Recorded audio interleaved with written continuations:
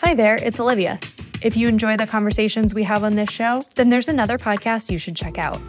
It's called The Next Big Idea, and it's produced in partnership with the LinkedIn Podcast Network. Each week, host Rufus Griscom invites you to listen in on a conversation that might just change the way you see the world. You'll get life lessons from award-winning scientists, best-selling authors, inventors, and historians. Folks like Malcolm Gladwell, Susan Cain, Adam Grant, and Gretchen Rubin. Recent episodes have explored how you can have meaningful conversations in a transactional world, all the ways AI is poised to transform education, creativity, and healthcare, and why failure is, paradoxically, the key to success. Follow The Next Big Idea wherever you get your podcasts. Olivia here. I want to tell you about a new podcast from Axios called One Big Thing. It's hosted by Naila Boodoo and features interviews with leaders you know or need to know in business, politics, and culture. Each week, you'll hear one big conversation on the trends shaping our world, from people like Surgeon General Vivek Murthy, technology reporter Ina Fried, and chef and humanitarian Jose Andres. So go ahead, listen to One Big Thing on your favorite podcast app. New episodes drop every Thursday.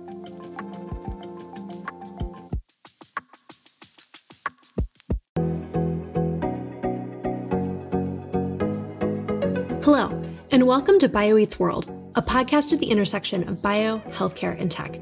I'm Olivia Webb, the editorial lead for Bio and Health at A16Z.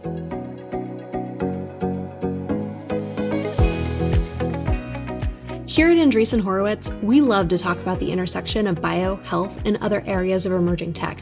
So today's episode is particularly exciting. It's a crossover between the Bio and Health Fund and the Games Fund. In this episode, you'll hear from Vijay Pandey, the founding investor of A16Z's Bio and Health Fund, and a general partner focused on biopharma and healthcare. You'll also hear from Jonathan Lai, a founding investor of A16Z's Games Fund and a general partner focused on the intersection of games, consumer social, Web3, and more. In this episode, we discuss what constitutes a game, how games and bio can overlap, and what we call the healthy dessert problem, the challenge of building a game that's both fun and therapeutic. Let's get started.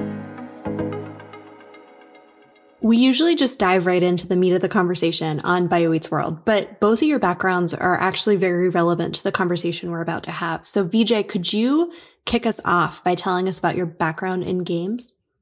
I feel like I've either had just like 2 or 3 jobs or 0 jobs, depending on how you count them. But before coming to A16Z, I was a professor at Stanford for like almost 2 decades in several departments, but at the intersection of the medical school and the School of Sciences. And so, my interest in healthcare, drug design, all of that really stemmed from that period.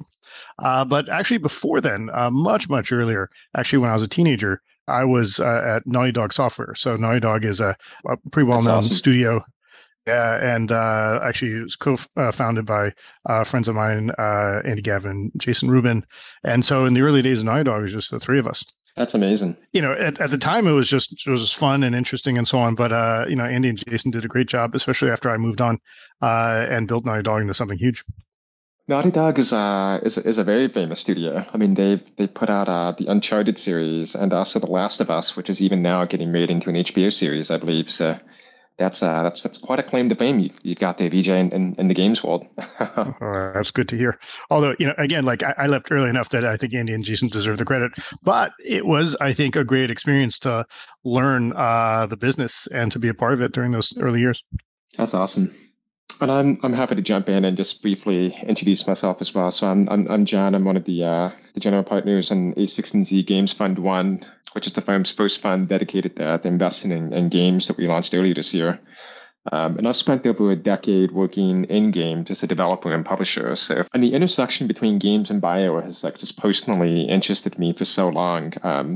So I've obviously been a lifelong gamer, so I'm excited about games naturally. But what you may not know is that I was also pre-med early on in college. And so I almost went down the path of applying to med school. So in an alternate multiverse, I'd actually be working in bio instead of games. Well, it's never too late. Maybe that's part of the conversation for today. Yeah, that's true. I've got the right people for this conversation. Before we go too much deeper, I would like to set a definition. What is a game? How do you define a game? Yeah, so that is a great, big, broad question that I think many people would disagree on. But I think most game designers, I think at a high level, have sort of coalesced in three core principles as defined in the game. So the idea is that a game is fundamentally a set of activities that's organized around three principles. The first is motivation, the second is mastery, and then the third is feedback. And so just really quickly, just going through those three principles, motivation is just, why are you doing a certain activity?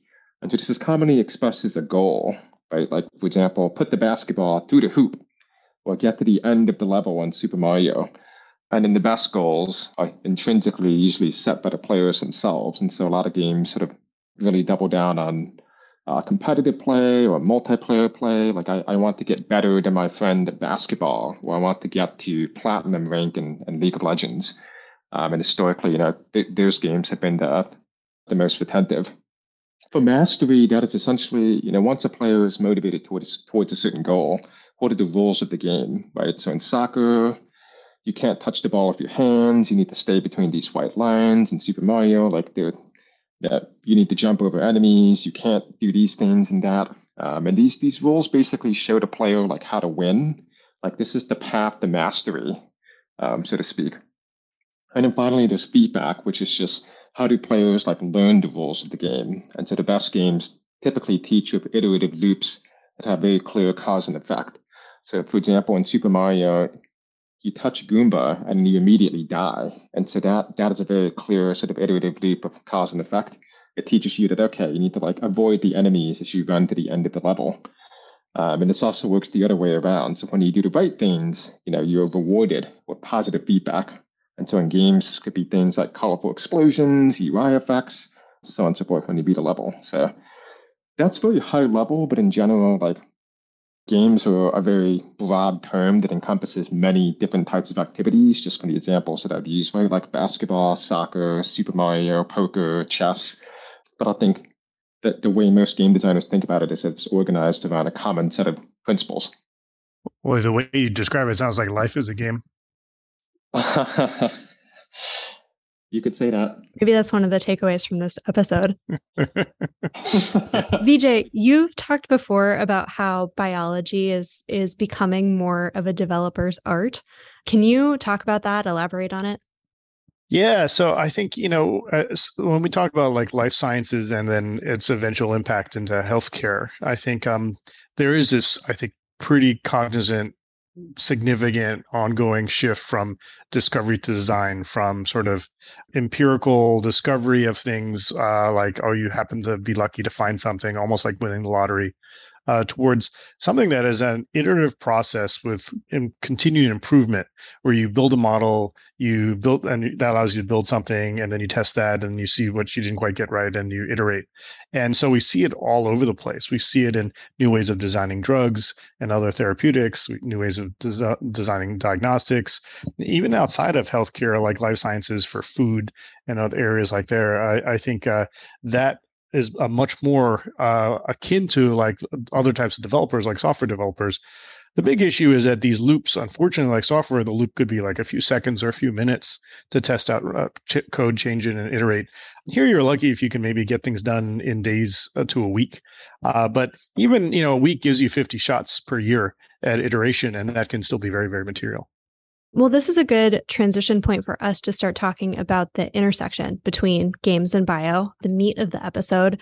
John, you've talked about and applied Chris Dixon's essay about strong and weak forms of technology to games. Maybe start with the essay and then talk about how you conceive of this as it applies to games.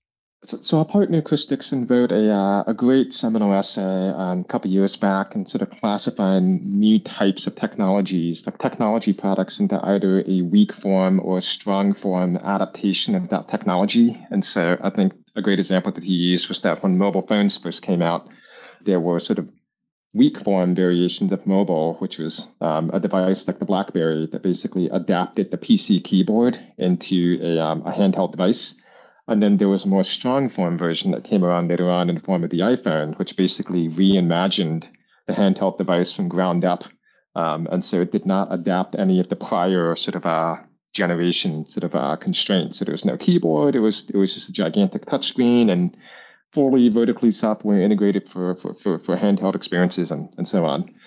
So the interesting thing is when you think about the intersection of bio and games, there's actually been a lot of overlap already. And if you think about it from a weak form versus strong form perspective, it's primarily been sort of weak form games that have existed until fairly recently. And so these are games that are primarily games, but they have a secondary sort of benefit along the bio sort of healthcare lens. And so, for example, you have MMOs like World of Warcraft that have been around for 20 plus years, and they have been great at fostering sort of friendships online, making players feel like they're part of this whole like digital community. And it's helped so many people that I know with like loneliness and depression, making real friends, both virtually and in real life that they end up meeting. And then for some folks that end up, running guilds and clans inside of MMOs, it teaches real like social and leadership skills. Like some of these folks are managing groups of people that are over 100 plus, in very, very complex activities when they have to take down a raid boss or, organize logistics that mount a deep space expedition in EVE Online and so on. And then you have games like StarCraft, Counter-Strike, League of Legends, very, very high sort of actions per minute that are training sort of hand-eye coordination and multitasking ability under very, very high pressure situations. And there's a whole sort of world of esports around these games that have developed, where there are professional athletes that play video games for a living. And so these are sort of what I would characterize as sort of weak form, sort of bio games intersections, where these games have a secondary healthcare benefit, but it's not the primary goal. The game, it's a game for fun first and foremost, and then they also help players with all of these other things. And the really exciting thing is, I think over the last sort of 5 years or so, like we've actually seen an explosion of games that are, I would consider, more strong form, that are designed specifically for a healthcare benefit or a therapy application. And there is a gameplay element to it, but it's more of an engagement or retention mechanic that's layered on top of a core utility. And so, for example, digital fitness has been a really, really hot category, especially with COVID and people staying at home during the pandemic. So Supernatural, which is a VR app where people work out and they basically have a lot of fun while basically playing a Beat Saber type game. And so I think it's fascinating, sort of the innovation that's happening sort of among sort of the strong form products in this category, where you can actually target a particular sort of disease or condition that someone has, and games happens to be the delivery vehicle for that particular treatment. John, I really, really like that framework applied here. I think it makes a lot of sense. And if you think about healthcare, in this weak form of the thesis, anything in the weak form, the technology kind of tries to adapt to the way the world is and just assumes the world's not going to change. And the strong form is where actually the world changes for the technology and you actually get real change in the world. And problem in healthcare right now is that I think we've had too much of healthcare is that weak form. We're just assuming people will be a certain way and that they think the world won't change. And then like, given the way this is, what can we do? So like, even the extreme version of that is like, people are going to not be able to handle the weight loss. So we get them things to help with the fact that they have weight or the fact that they have comorbidities. We give them pills for hypertension and so on. From a straight biology point of view, there are certain diseases that are just really complicated. It's unclear what the protein target is. It's unclear, frankly, whether a small molecule drug would ever really be able to tackle it. Like Alzheimer's comes to mind and other central nervous system diseases. Depression comes to mind. Like, what's the chemical cause of depression is a very complicated thing. And in those cases, actually, the cure may never be a drug, but actually it could be a game. In that, actually, there's even I think there's been a clinical trial for games for Alzheimer's already run. And, keeping your mind active is something that people do informally, but you can imagine formalizing that. For depression, you can imagine cognitive behavioral therapy, which is very effective, but not fun at all, gamified.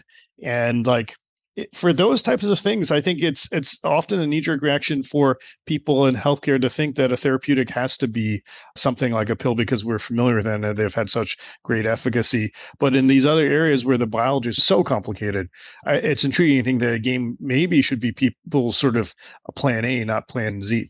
We actually want to change behavior. We want Mm-hmm. to change. We actually want to change the world. We want the technology to change the world. Actually, the strong form is actually healthcare being not sick care, but true healthcare, something where actually you help patients avoid getting sick due to behavior Mm-hmm. change. And behavior change is like one of the hardest things to get done in healthcare. Even just simple things of compliance and getting people to do what they're asked to do or what they need to do to improve their lives. Behavior change is really hard, but in tech, behavior change in games, it seems to happen Mm-hmm. so naturally. Yeah, and games are best in class at actually teaching new forms of behavior as well, and in getting people to stick with it, right? Like I was saying earlier, like the whole set of principles that most games are organized around is, hey, like, teach a player some set of goals and intrinsically motivate them towards accomplishing that set of goals, and then help them along that path of, like, progression systems and so on and so forth, that get them to come back and do the same set of activities over and over again. And then, to your point, that's sometimes exactly what you need, in healthcare as well, right? If you're trying to get someone to lose weight or practice a particular treatment regimen, like, these are activities that you need to motivate people along. And then games are best in class at motivation and onboarding. I actually also like your definition of games to start off with, because I think a lot of people's knee-jerk reaction to a healthy game is kind of like a healthy dessert, right? Either it's not going to be healthy or it's not going to be a dessert. You kind of have the choice. Like, if it's actually going to be good, it's not going to be healthy, and if it's actually going to be good for you, it's not going to be tasty. But I think games can be different, right? Because there's a lot of things that can be fun and can be addictive in positive ways that you just want to do it every day. But maybe that's what people need to be convinced of, and perhaps that's what we need to see examples of. Yeah, and I think you're hitting on one of the fundamental design challenges of the space historically, which has been, it's really challenging to design a game which doesn't fall into this sort of a chasm in the middle where it's not fun enough Yep. to be a game, but it's Yeah. also not as effective as just like going to the gym or taking a pill or actually seeing a doctor or a therapist, right? And so Yeah. Yeah, but that's the frankly, challenge. also you could fall onto the side where it's a great game, but it doesn't help you, or it's great at healthcare, but it's not fun. And so that's basically, Right. I guess, those are the traditional spaces. So I think those are two different ways that you can fail as well. And I think the reason why we're seeing so many strong form games emerge is that just the definition of games is broadened, and just the number of gamers in the world has just like rapidly increased. And so I remember when I was growing up, games used to be a very niche activity, right? In like the 90s, when I did most of my gaming, it was something that only little kids did, and it was, gaming was basically, you either spent time in an arcade in a mall or you were in your mom's basement, playing console games essentially. Yeah.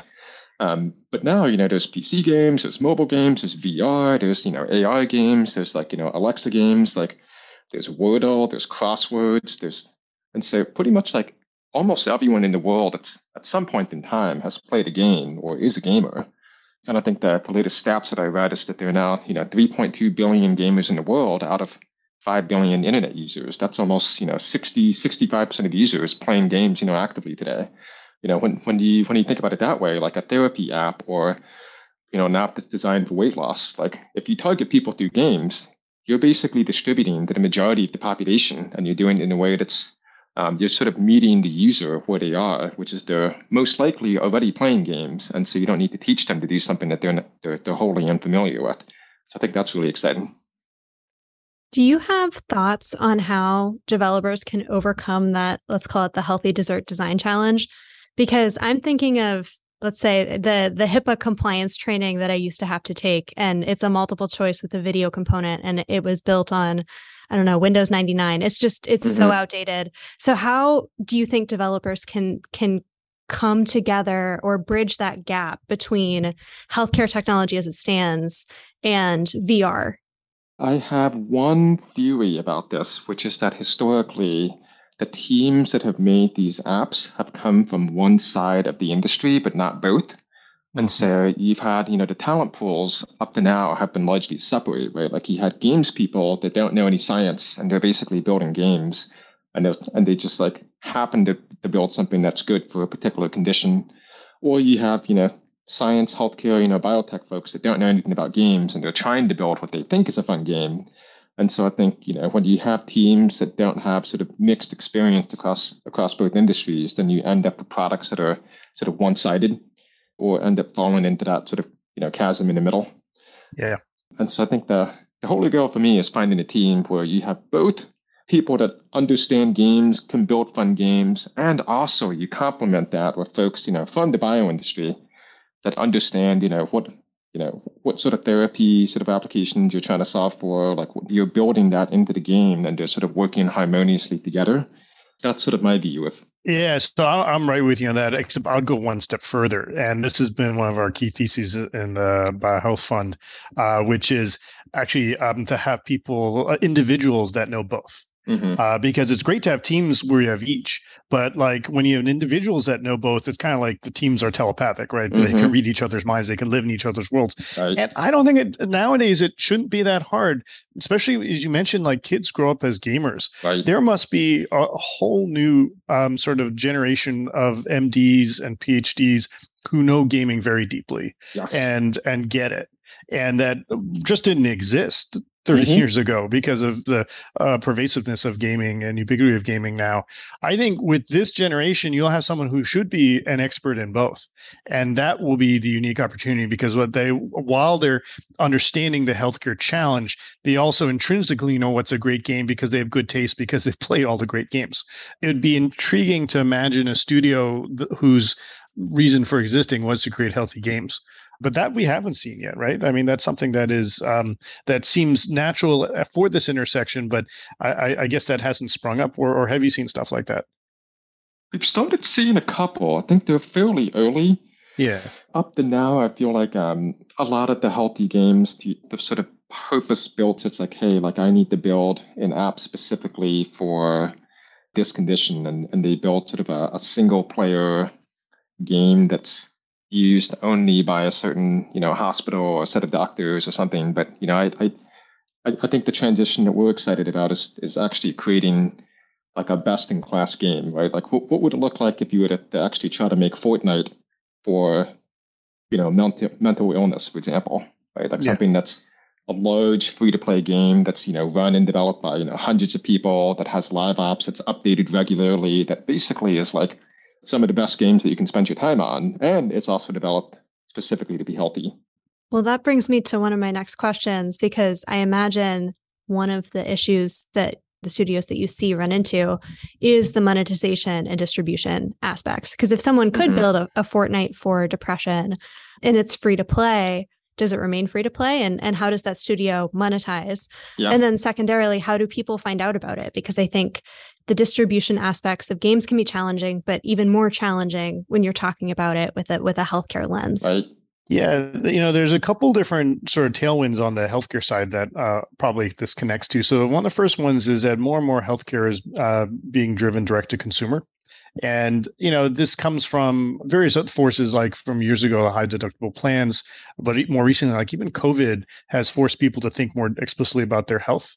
And so I think people are looking, and you could have a direct to consumer like motion where the game would be sold that way. That's one possibility.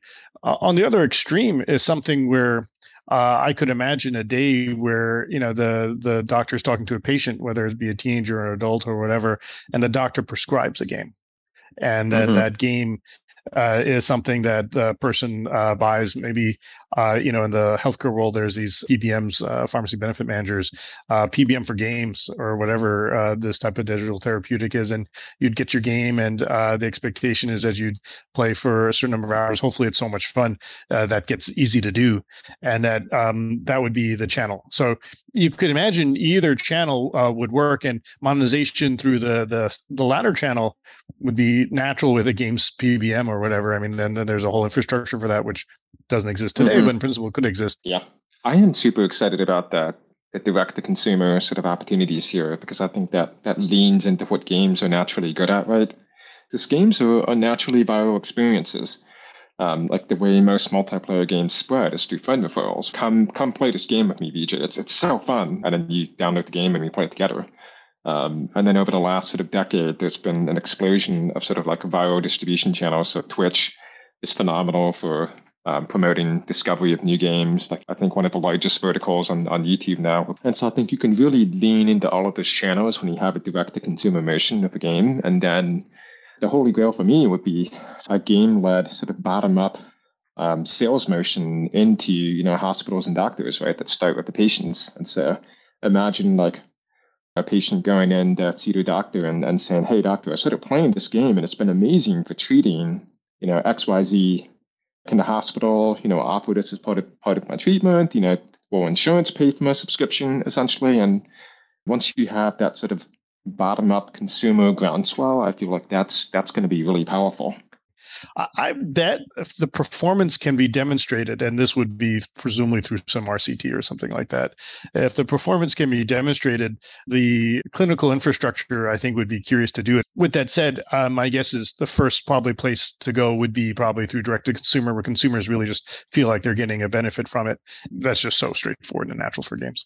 Well, and one thing that I often lament is that, and this is true for this conversation generally, is that tech is something that often is exciting and fun, and healthcare is boring and difficult. And selling tech versus health feels like something like cocaine versus broccoli or something like that. And it's just broccoli is not fun compared to the dopamine hits that you can get. And I think if the game is good, it'll be the best broccoli ever. I think we're seeing examples of that because there are things that people do get addicted to that are gamified, and Peloton is one that I deal with and enjoy. But like, I think people can see that there can be this competition and it can be healthy. As you said, it's still early. I don't think the exciting thing is when the healthy and the dessert part are actually synergistic. We just invested in a company, Lumi, which makes a game called Kinder World. And basically, the point of the core loop in that game is that you're raising a plant.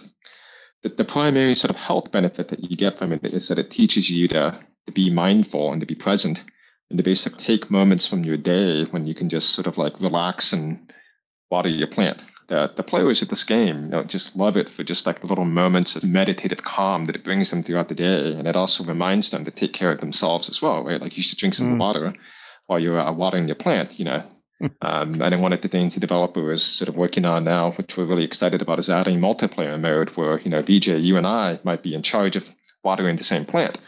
Yeah. And maybe we both need to water it in order for the plant to survive. So then it actually ends up being sort of a checkup system where, BJ, if you haven't watered the plant in 3 days, I'm actually gonna text you and see how's everything going. Like, are you okay? Like, should we get together?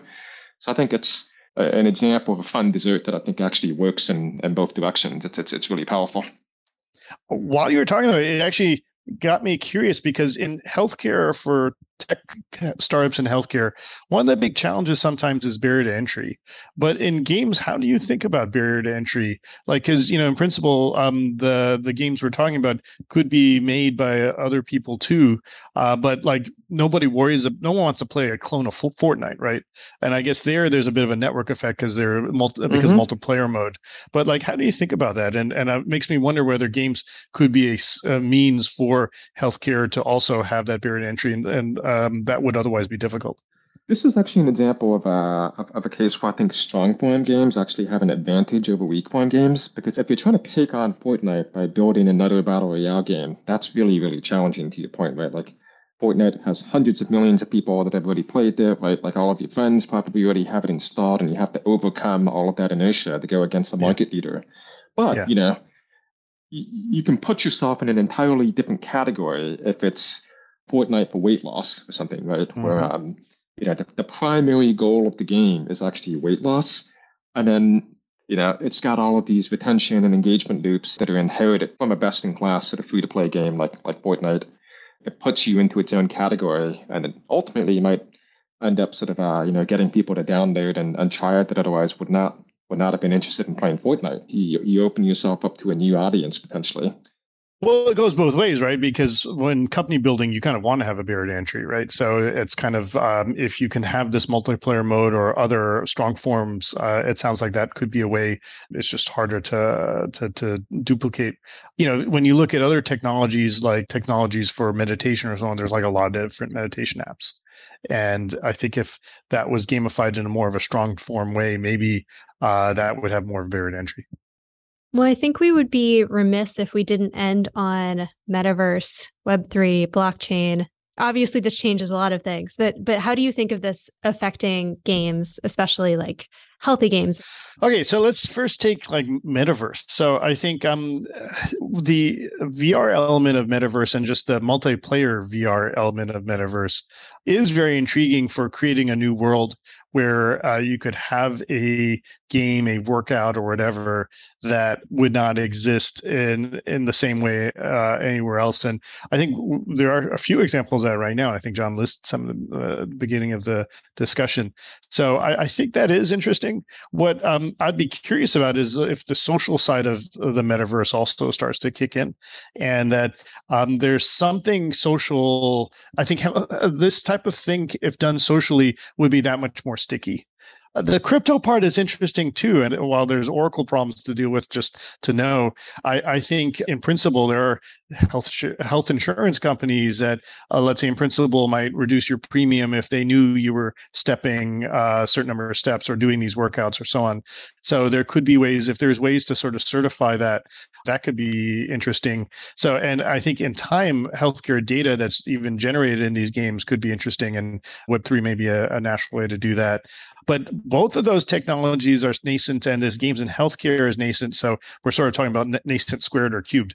It's early multifold, right? I would just say that the metaverse is something that we believe in, but we also don't think it's the Ready Player Me definition, where there's one single gigantic virtual world that everyone's logging into somehow, and it's VR only, and so on and so forth. There's a bunch of sort of popular misconceptions around what the metaverse is, and sort of our view is that it's probably more likely to be a multiverse where there's sort of a network of interconnected metaverses. And so Fortnite, I would argue, is actually already a metaverse. Roblox is a metaverse, right? Like League of Legends is another metaverse. Like these are universes filled with rich character and IP, and that have hundreds of millions of people that have built friendships, and in some cases have jobs, and that are building mods. And I think the metaverse is sort of already here, and that games are sort of building blocks and sort of metaverse light sort of experiences that will continue to grow and get bigger and better over time. And then we're still very early in figuring out what Web3 games will ultimately become. If you think back on mobile computing and mobile games, which is probably the last major computing paradigm that emerged, you had a game like Angry Birds, which was also one of the first sort of mobile games that everyone had heard of and given a try. I feel like we're still very much in sort of the Angry Birds sort of era of Web3 gaming. You have your first sort of mass market game that had reached sort of popular appeal, and there's still like so much more that can be built, because at the time that Angry Birds came out, you could not have predicted that Clash of Clans and Candy Crush and Pokemon Go and all of these really amazing games that are all very, very different in terms of gameplay mode and experiences than Angry Birds would ultimately come out over the next 5 years. And so I think we're also at a similar state with Web3 games, where there will be all sorts of sort of crypto-native forms of gameplay and business models that will emerge. I have no doubt that some of them will also have an overlap with bio as well. But it's early. But yeah, it's definitely exciting times.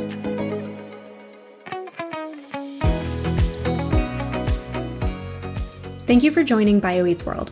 BioEats World is hosted and produced by me, Olivia Webb, with the help of the Bio and Health team at A16Z, and edited by Phil Hegseth.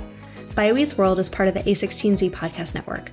If you have questions about the episode or want to suggest topics for a future episode, please email bioeatsworld@a16z.com. Last but not least, if you're enjoying BioEats World, please leave us a rating and review wherever you listen to podcasts. Please note that the content here is for informational purposes only, should not be taken as legal, business, tax, or investment advice, or be used to evaluate any investment or security, and is not directed at any investors or potential investors in any A16Z fund. For more details, please see a16z.com/disclosures.